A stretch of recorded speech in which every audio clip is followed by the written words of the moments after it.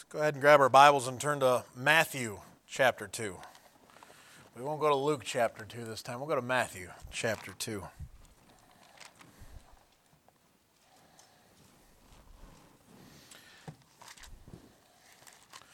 The Wednesday before Christmas. And so if you are not going to be here, I will say Merry Christmas to you if you aren't going to be here on Sunday. If you're going to be here on Sunday, I am reserving that until Sunday, all right? So that is not for you. Pass it to somebody else. All right. Matthew chapter 2, verse number 1 is where we'll be, and we'll start there. And he says, "Now when Jesus was born in Bethlehem of Judea, in the days of Herod the king, behold, there came wise men from the east to Jerusalem, saying, Where is he that is born King of the Jews? For we have seen his star in the east, and are come to worship him. For when Herod the king had heard these things, he was troubled, and all Jerusalem with him. And when he had gathered all the chief priests and scribes of the people together, he demanded of them where Christ should be born. And they said unto him, In Bethlehem of Judea. For thus it is written by the prophet, Behold, and thou, Bethlehem, in the land of Judah, art not the least among the princes of Judah. For out of thee shall come a governor, that shall rule my people Israel. Then Herod, when he had privily called the wise men, inquired of them diligently what time the star appeared. And he sent them to Bethlehem, and said, Go and search diligently for the young child. And when ye have found him, bring me word again, that I may come and worship him also. When they had heard the king, they departed, and lo, the star which they saw in the east went before them, till it came and stood over where the young child was. When they saw the star, they rejoiced with exceeding great joy. And when they were come into the house, they saw the young child with Mary his mother, and fell down and worshipped him. And when they had opened their treasures, they presented unto him gifts, gold and frankincense and myrrh. And being warned of God in a dream that they should not return to Herod, they departed into their own country another way." And so here you have, of course, the wise men coming. It's not told how many there are. Obviously, it's more than one. And there's these guys, and they're coming from the east, and they're from the west, and saw a star in the east, and here they come. And so they're traveling, they're coming in. And if the star was there when he was first born, and they found it, and they started looking, and they started traveling, you find out that later that Herod, of course, is going to go ahead and try to eliminate Jesus Christ, and try to eliminate this king that was born. And so he wants to go ahead and destroy him. And so what he does is 2 years and under, he destroys all those kids. He has all those young males killed. And so we understand that this is not Jesus, the baby born in a manger. They don't show up at the manger scene. It's a little bit later now. And he's a young child as opposed to the babe in a manger. And so here he is. And these wise men show up. And I think it's a good thing to be a wise man. Better than being a foolish man, I believe. If you want to be one or the other, I'd imagine you'd want to be a wise man and not a fool. And so these wise men show up, and they're wise. They're deemed wise by God, but they're, I get the title of the idea of wise men, but I think they also had great wisdom about them. And I think the truth is that wise men ought to have certain characteristics about them.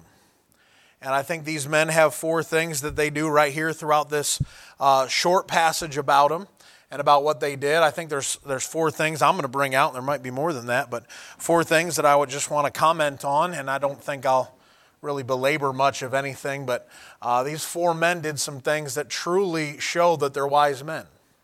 And so let's have a word of prayer, and we'll look at these guys and in relation to the birth of the King of the Jews. Father, I thank you for the night. I thank you for bringing us all here safely. I thank you for Pastor and Mrs. Legault making it safely out there. And I pray you would just bring them home safely to us when the time with their family out there is done. And Father, we pray you would bless our night tonight. I pray you give me wisdom as I speak. And as I preach, help me to say exactly what I ought to say tonight. We pray you'd use it to speak to hearts. I pray you'd be with each and every one here, that this would be an encouragement and a strengthening to them, and help us, Father, to be wise in all of our doings. Lord, once again, we pray you'd come back soon in Jesus, our Savior's name. Amen Amen. So here they come, right? And these wise men show up, and they show up to Jerusalem, and from the east to Jerusalem. And he says in verse number 2, saying, "Where is he that is born King of the Jews? For we have seen his star in the east and are come to worship him." The first thing I notice about them is that they have set their affection on something above. They've turned and they've started in the direction of something above. They've desired to come and worship the King. And they've come to do that, and they've done it by looking upward. Amazingly enough, they had to look upward to go ahead and notice that he showed up. It's funny how often we spend, and there's over at Dr. Howe's office, I'm there way too frequently now, but over there, he's got one of the posters, right? And it's a posture poster, and how much pressure you have on your spine and your neck and things and all that. And everybody with their head up normal, looking around like you normally would, has very little pressure. And then when everybody looks down at their cell phone like this, it's all sorts of added pressure. Looking down, amazingly enough, the more you look down, the more pressure you get. The more you look down and the more you look at the things in this world and get rooted and grounded in the affairs of this life and have to get entangled in these things, and we look over all the verses and we look over all the things, too many times, you know what we are? We're too busy setting our affections and our desires on what is here and what we can gain here, as opposed to looking upward and setting our affections on things above and not on things on the earth. Those wise men, you know what they did? They recognized the fact that here in this life, looking up will guide you to the right things to set your affections on. Looking upward brings you to the place where you can honestly gain the things you ought to gain, as opposed to all the things the world makes you think you should have. Our entitlements and our feelings and all of those pieces come together, and God says, "That's not what I wanted you to have." And we get upset that God didn't give us what we wanted to have, and he goes, "Yeah, but your affection's in the wrong place." We run to the things we want and the things that we love, and our heart tells us these things, and the Bible says, well, the heart is deceitful above all things and desperately wicked. Who can know it? And we run to those things because we think our affections should be here. And the Lord constantly is a reminder of things above and not on things on the earth, to get us to look upward at what we could have, as opposed to looking here at what ultimately, even if we gain, it counts as loss. Isn't it funny? The gains that you make in this life, just for this life, are counted but loss. We think we're going to attain it, and the truth is, it's all going to burn. Eventually, it's just going to be ashes and dust, and ultimately, he'll melt that too, and it'll all be gone. And too many times we're focused on what I can gain now and what I can gain here and what I can have, and we love those things, and we waste our time with those things, and we run after all those things, and then God says, yeah, but what about me? What about my desire? Our problem most of the time is not that we have we would answer, I think everybody in the room would answer, well, yeah, I love Jesus. I love the Lord. I love the Bible. I love church. I mean, you're here on Wednesday before Christmas. I mean, obviously, I would imagine you love church, you love the Lord, you love the book. But the truth is, sometimes we let our other affections get in the way of those things. And we don't love them the way we ought to love them. And we don't look for those things that are above. Instead, we're always worried about what things we can gain here. These wise men, you know what they did? They went ahead and they knew there was a costly trip. In the eyes of the world, this is a costly trip. They're coming from afar. They're traveling. They're making the trip. How many of us, right? How many of us have made a trip, right? It costs money to make a trip. Every time it costs money to make a trip. Sometimes it costs more than you ever thought it would. And it costs you to make the trip. And now, I mean, fuel prices, well, anyways, it costs. And you know what they said? They said, you know what? I saw something up there that's worth my time, my money, and my expenditures. My will and my strength and mind. I find that is worth what I'm about to give. We already know they bring gifts. That was a cost. to come to him. The price that they're paying to go is because they set their affections on things above and not on things on the earth. We'd be wise to do the same.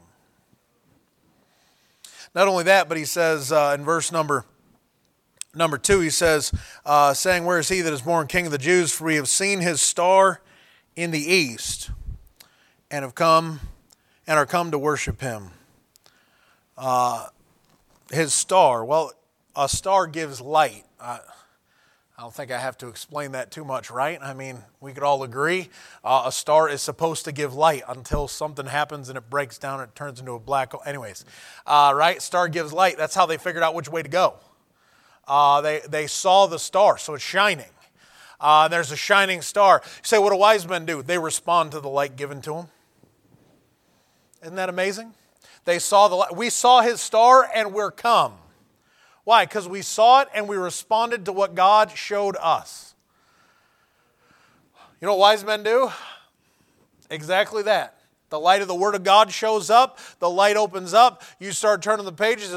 His Word is a lamp unto my feet and a light unto my path. He's supposed to be guiding us. He's supposed to be leading us. He's supposed to be directing us. The steps of a good man are ordered by the Lord. We keep walking in those ways and in His statutes and in His judgments. Psalm 119, we could go to 1,000,000 verses, right? Because it's so huge and everything. We get all that light and we get all those things given to us. And you know what we do a lot of times? We get the light, we get the answer, and we go, I want a second opinion.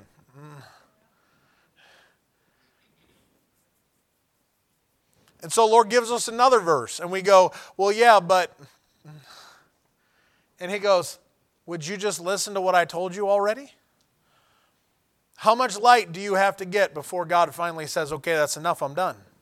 Isn't that what He did to Pilate? Gave Pilate just enough, and Pilate looks at him and he says, whence art thou? And all of a sudden, Jesus quits answering him. And Pilate goes, hey, don't you know I have power to crucify thee and have power to release thee? He says, thou canst have no power at all except that we're given thee from above. And now I'm done talking. Because I've given you enough light, now Pilate, make a decision. You been there? I've been there. Or it says, I told you what you need to do. I told you what you need to fix. You know what a wise man does? He takes that light and he says, yes, sir. I know what I need to do and I'll do it. We're oftentimes more foolish than we want to admit. Because He gives us the light and we keep going against it and we keep fighting it and we keep trying to, and He says, no, you could walk in light. You go ahead and do it my way. You can listen to me as opposed to keep trying to do it your way. How many times do we keep doing it our way when He says, no, do it my way? It's the blessings come when you do it my way. Yeah, I know, but... And we walk in darkness. And we walk in darkness because we chose not to follow the light that He gave us. He purposely is giving you light. He's giving you wisdom. He's giving you instruction. He's giving you all those pieces. And He goes ahead and says, hey, here, have it. And you know what we do? We walk into walls as if we're walking around in the dark. We deal with people a lot. And you know what we find? We find that many people, their statement is, well, you know, I'm just really trying to find the will of God. As if God is hiding it on purpose. God, do you not think that God wants you to do what He wanted you to do? Who wants you to do and fulfill your purpose more than He does? I don't know of anybody. He created you for His pleasure. He wants you to bring Him pleasure. He wants you to do His will. Why is He playing the shell game, trying to act like you don't know? So, okay, now pick. And if you get it wrong, well, you just weren't paying enough attention to me. Well, no, He wants you to know His will. He wants you to have fellowship with Him. And no, see, people go, well, I want to know what I'm doing 20 years from now. The Lord says, you aren't ready to know what you're doing 20 years from now. How about you walk with me today? And oftentimes, that's what we miss out on. We miss out on walking with Him today because we're worried about 20 years in the future of what He could do. I don't need to know what I'm doing 20 years in the future, but if I know what I'm supposed to do today, sufficient unto the day is the evil thereof. Let's take care of today. Because if I get tripped up today, it doesn't matter what he had planned for me in 20 years because I won't make it there. We stumble in darkness here because we want some light out there. That's not the way it works. He gives you light for right here so you can walk where you are. And those steps of a good man are ordered by the Lord, and you delight in those steps and walk in that way, and you know what you'll find? You'll end where you're supposed to be. I think one of my favorite quotes from Dr. Ruckman was, he may have gotten it from Bob Jones Sr., I don't know. I don't remember for sure. And he said, you finish where you're supposed to today and you'll start tomorrow right where you're supposed to be. That's a good, say what you want, but that's pretty good right there. If I end where I'm supposed to today, I'll wake up tomorrow and I'll be right where I'm supposed to be so I can carry on with what he asked me to do. We finish well each day, you know what you'll do? You'll finish your course with joy. You'll finish well. We respond to the light given. You know what we do? We end up in the place where he wants us to be with the light he has given us. These men, you know what they did? These wise men, they saw his star and they responded. And they started walking. And they'd see his, and they just kept following that light that they had. Well, I need more light. He only gave them one star. We have seen his star, that's singular. One star. Well, I need more assurance. Well, the signs belong to the Jews. Quit looking for signs. You got one star, go ahead and run to it. The Lord will take care of that. You trust him and believe him.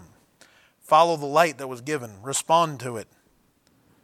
Not only that, verse 2 still. I got 4 things. Almost all of them come from verse 2, all right? In fact, all of them can be found in verse 2. Saying, where is he that is born King of the Jews? So what'd they do? They exalted Christ as the king. You know what a wise man will do? He'll exalt Christ as the king.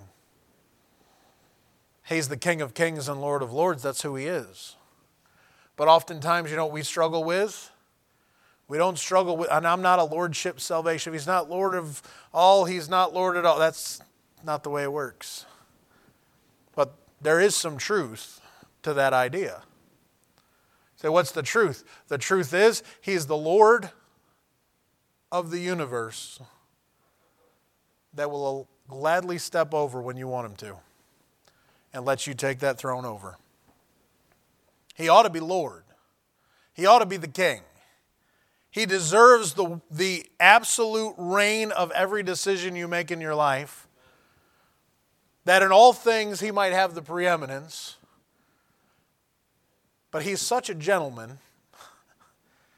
And he's so gracious to us. And he's so just, he goes, I know I'm the God of the universe, and when I feel like it, I just make your molecules melt. But I'll let you choose. I'll let you choose if I'll be the king or if you'll be the king. Now the problem that you and I have is that we like to be king. I don't know about you, I like to be in charge of my life. My decisions, my choices, what I'm going to do, and I'm going to do it because I like to know that I'm in control, because I like to be in control. Now maybe you wouldn't admit that, but that's how you feel.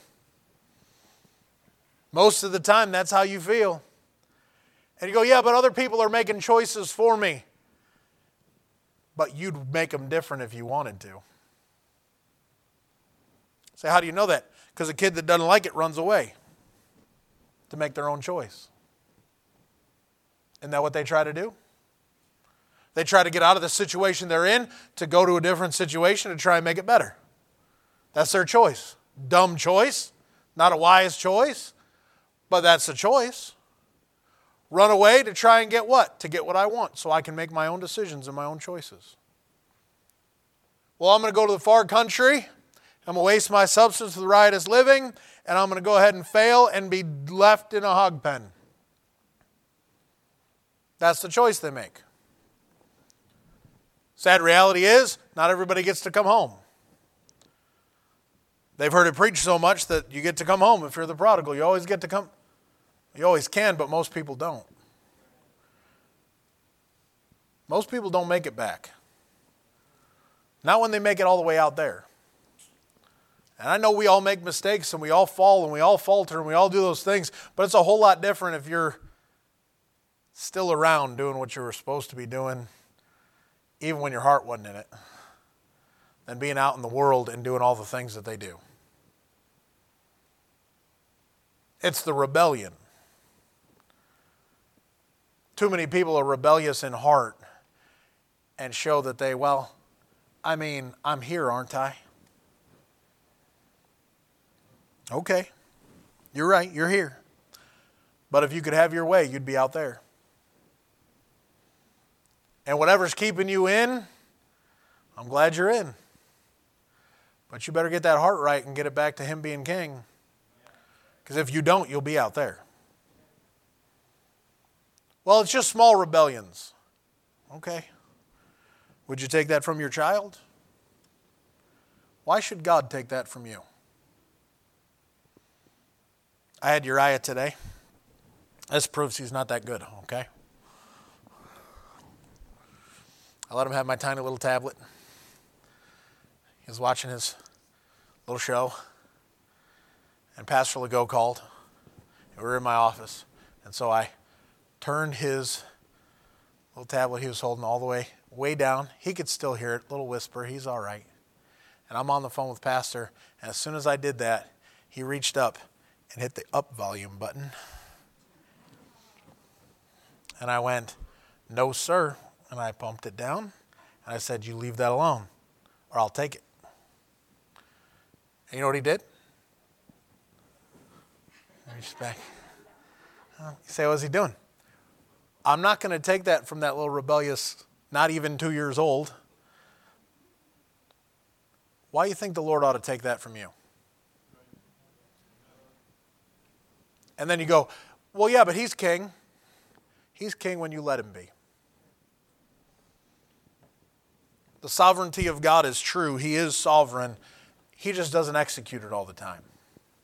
Because if He did, you and I would never make a mistake. You know what they did? They exalted Him as king. Because He's worthy. Lastly. See that? Lastly. We'll stay in verse 2, just because I could do it from verse 2, but we're going to look at a couple other verses in the spot. But verse 2, he says this, saying, "Where is He that is born King of the Jews? For we have seen His star in the east, and are come to worship Him." They worship Christ. If you're going to be wise, you better choose the right one to worship.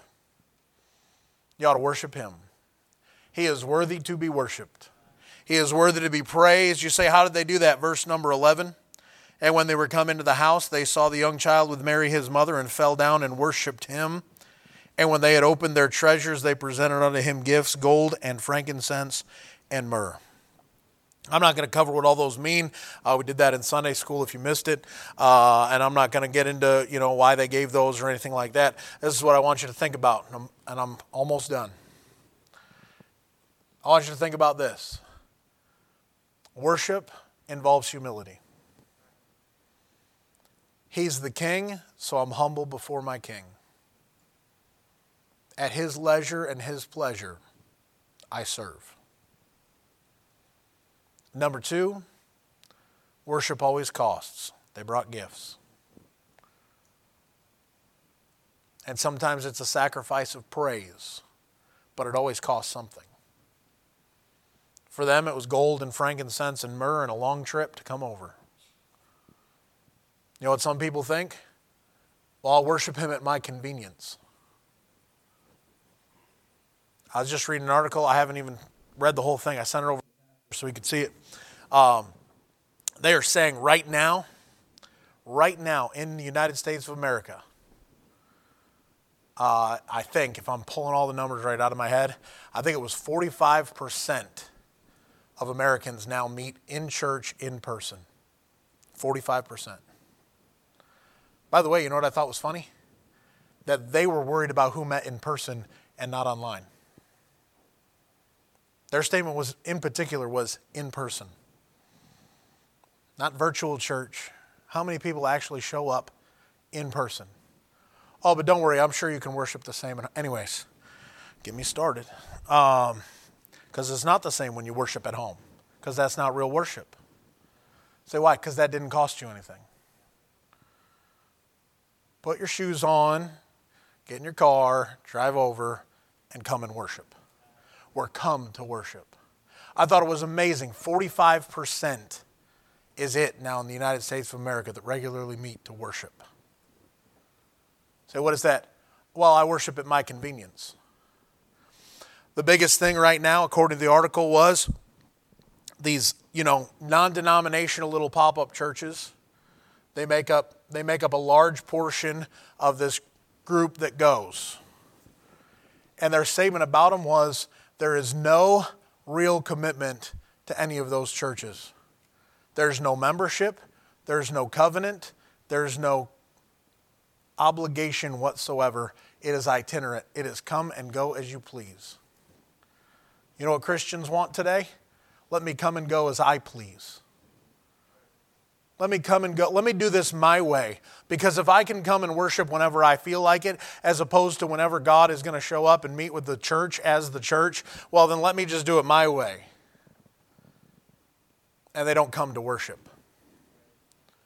They come to socialize. They come to go ahead and make an appearance. They come because they don't want anybody to look badly upon them. They come but they didn't come to worship. You know why the wise men came? They came to worship. Say, why do we meet together? We meet together to come and worship. Say, how does this worship the Lord? You open up a Bible and you start talking about how he wants things and what he does and why he does and who he is. And you know what that is? Submitting to what the light is because the king said it brings him worship. That brings him worship. And it's not because I said it, it's because he says it. That's his words. We open a Bible and give you his words so that we can learn what he said, so that we can worship who he is. And over 2,000 years ago, he showed up so that he could be worshiped in person. And these wise men show up and they brought him worship. So Sunday, we're going to come together in the morning service and we're going to worship. But I hope that that's not the only time you worship him. I hope you're ready to come and worship him over and over again. He's a wonderful king, and he's never missed yet. Father, we thank you for the night. We pray you'd bless us, keep us safe as we go home. We love you. Come back soon, Lord. Take us home in Jesus' name. Amen and amen. You guys have a great night. Get home safely. If we don't see you on Sunday, have a Merry Christmas.